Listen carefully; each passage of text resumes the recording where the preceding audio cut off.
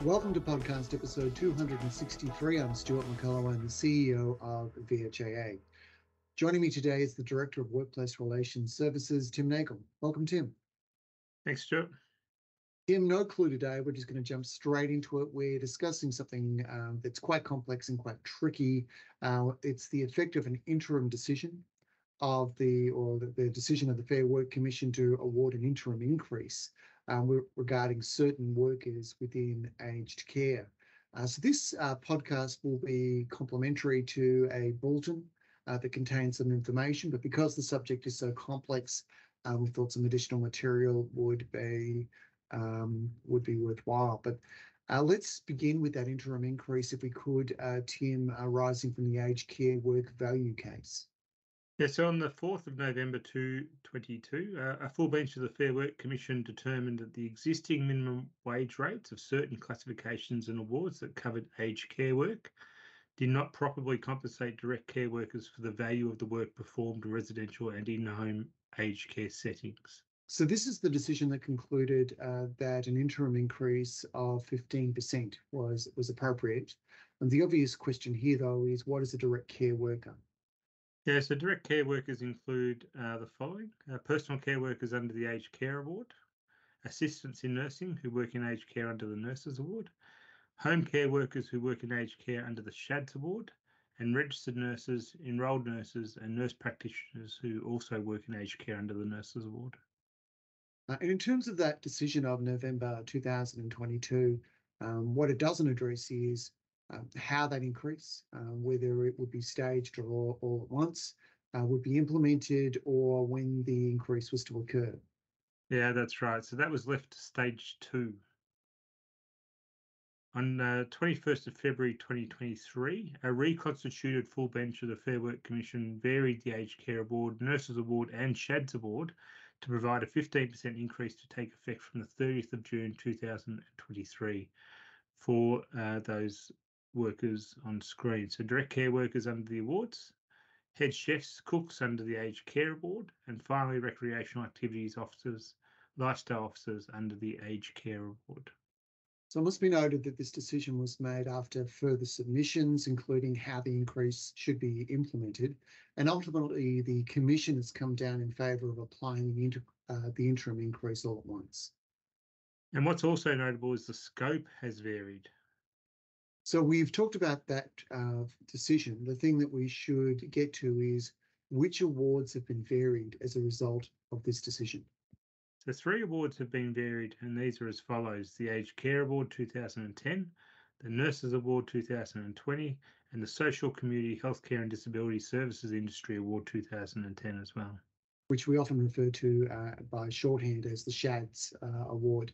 Now, what's interesting is it means that a classification can have 2 different rates, one for aged care and one for other settings.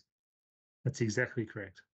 So it's important to make the point that whilst that it's these awards, that as a result of these 3 awards, what we need to do is determine their application to get a sense of the impact of the decision on VHAA members. That's right, but there's also another piece of the puzzle. So you're referring then to the more recent decision still of the annual wage case. Yeah, that's right. So the annual wage case decision is in addition to the interim increase for aged care. So that's a decision that was handed down by the Fair Work Commission on the 2nd of June. Oh, yeah, that's right. So on the 2nd of June 2023, the annual wage review increased modern award rates by an additional 5.75%. So in practical terms, it means that the 3 awards we referred to earlier, the Nurses Award, the Aged Care Award and the SHADS Award, will be further varied to take into account the annual wage review. Exactly right. Most employees of VHA members are covered by enterprise agreements. There is one notable exception that in standalone community health that we're going to come to in a moment. But the question comes up, how can award variations affect employees who are covered by an enterprise agreement? So employees are covered by enterprise agreements, but they're also covered by the modern awards. So what does that mean for rates of pay? So the issue for rates of pay is that the modern awards provide the minimum. In the event that a modern award is varied and in effect leapfrogs the enterprise agreement rate, the modern award rate constitutes the minimum rate of pay for those agreements. So let's talk about some agreements, some specific agreements, not every agreement, but some specific ones, and the underpinning modern awards and the rate comparison for those specific agreements, starting with the nurses and midwives agreement. So the Nurses and Midwives Agreement, 2020-2024 applies to nurses and midwives employed in Victorian Public Health Services and standalone community health centres. So that's the agreement and its coverage, and it's underpinned by which modern award? So it's underpinned by the Nurses Award 2020. Which is one of the awards that's the subject of the aged care interim increase. So the first question is whether the rates under the Nurses Award will, as a result of the interim increase from the aged care wage value decision and the annual wage case, whether any of those rates will be greater than those that are under the Nurses and Midwives Agreement. Yeah, so we've known the aged care outcome for some time, but it's really that second component about the annual wage case that we've been waiting for. And so what we've found is that there are two classifications where the award rate will be higher. So namely the EN trainee rates and also the first 3 years of the enrolled nurse structure for level So ones. we're bringing up a rate comparison up there on the screen, which sets out those differences. And again, just emphasising that these award rates are for those classifications in aged care rather than in any setting. But there are some differences there, but those differences are not huge, Tim. No, and they're very confined. So they're very close, but to not many classifications. And why is that? Predominantly, our agreements are well above the award rates. And just in terms of those classifications that we have picked out as being impacted and where we've said we don't think there'll be a broad effect, and talking particularly about EN trainees, how many EN trainees at this point do we think we have? So in terms of the EN trainees, that's generally not how ENs are trained anymore. So there's probably very few within the sector.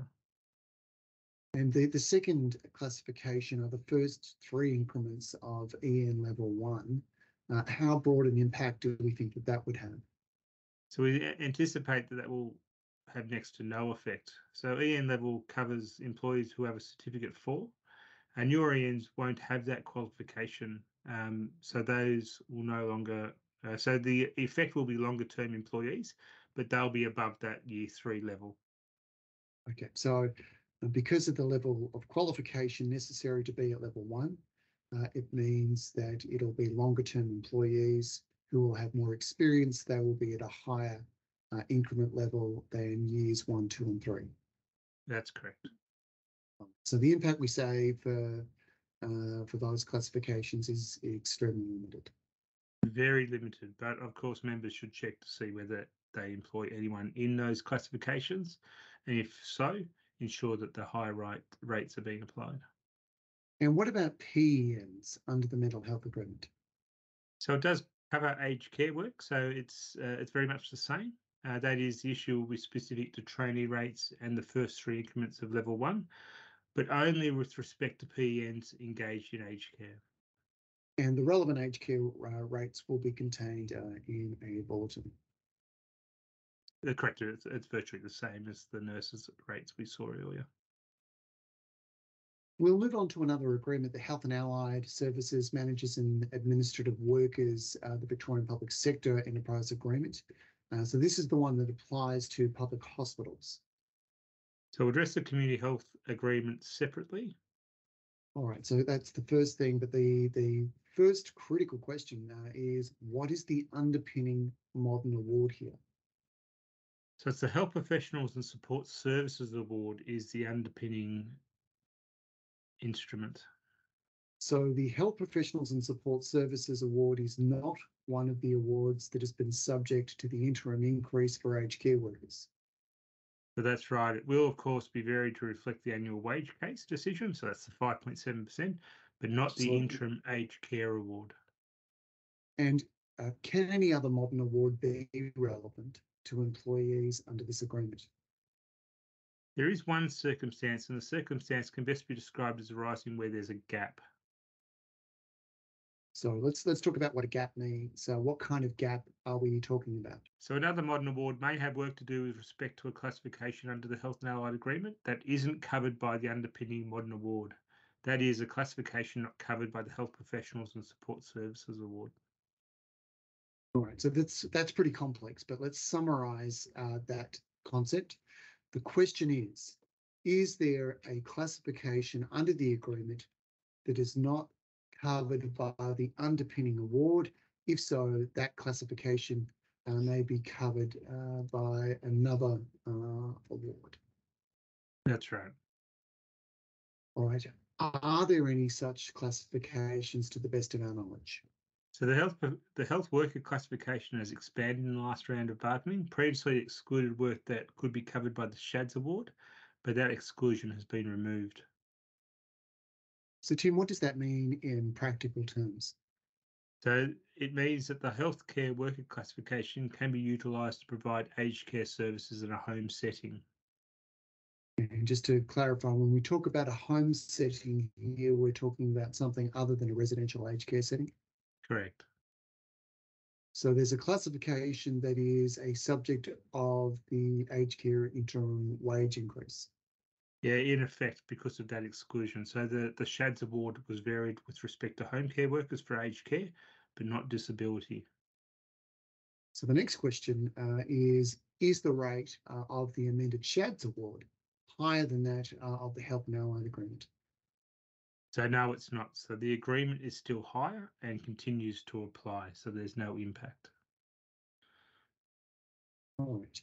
So that covers our public health members. Tim, let's move on to community health for a moment, and starting with the Health and Allied Agreement. Yes, so for the purpose of clarity, we're talking about the recently approved Health and Allied Agreement, which has been lodged with the Fair Work Commission and is awaiting approval. So the question is there any impact for employees under that agreement? So no, there's not. And we said at the outset that most employees within community health are covered by agreements, but there is a notable exception to that. That's right. So some community health members engage employees under the SHADS award. And that's in the context of aged care services in a home care setting. That's right. What does that mean for rates? So because the SHADS award is the minimum, it means that these decisions directly impact the rates of pay. So as you can see on the screen, there is a equivalent to 20.75% increase for these classifications, knowing that they're just confined to the aged care classifications within the home care employees section.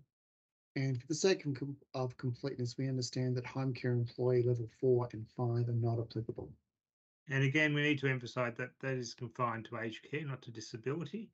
But that's right, because those classifications are covered by the agreement in terms of the management and administrative workers section. So these rates are our own calculations. The Commission is yet to confirm the new rates. That's correct. So we've calculated them, but we won't be issuing them until they're published, and so we're reassured that it's the correct rate. Tim, there are a couple of sort of sundry matters for us to address, but let's just touch on private sector aged care employers. There will be an impact for those employers, but the impact will vary. What should those associate members do? Yeah, so because of the variability, it's very difficult to publish anything. So they'll need to contact us directly to work through the impact for them. And I am mindful of some information from the Commonwealth around the impact of the decision for those under enterprise agreements. Yeah, which is not about compliance with the minimum rates, which is what we're focusing on here, but probably the requirements of funding agreements. We're reviewing that and consulting with stakeholders, and we'll say more about that if we need to. But our primary objective and the reason for the bulletins and this podcast is to ensure that the minimum compliance requirements are known and met by members. All right, we do acknowledge that this is a particularly complex area and such, but we hope that this discussion just helps explain that a little bit more completely. Tim, thanks so much for taking us through it. My pleasure. VHIP.com.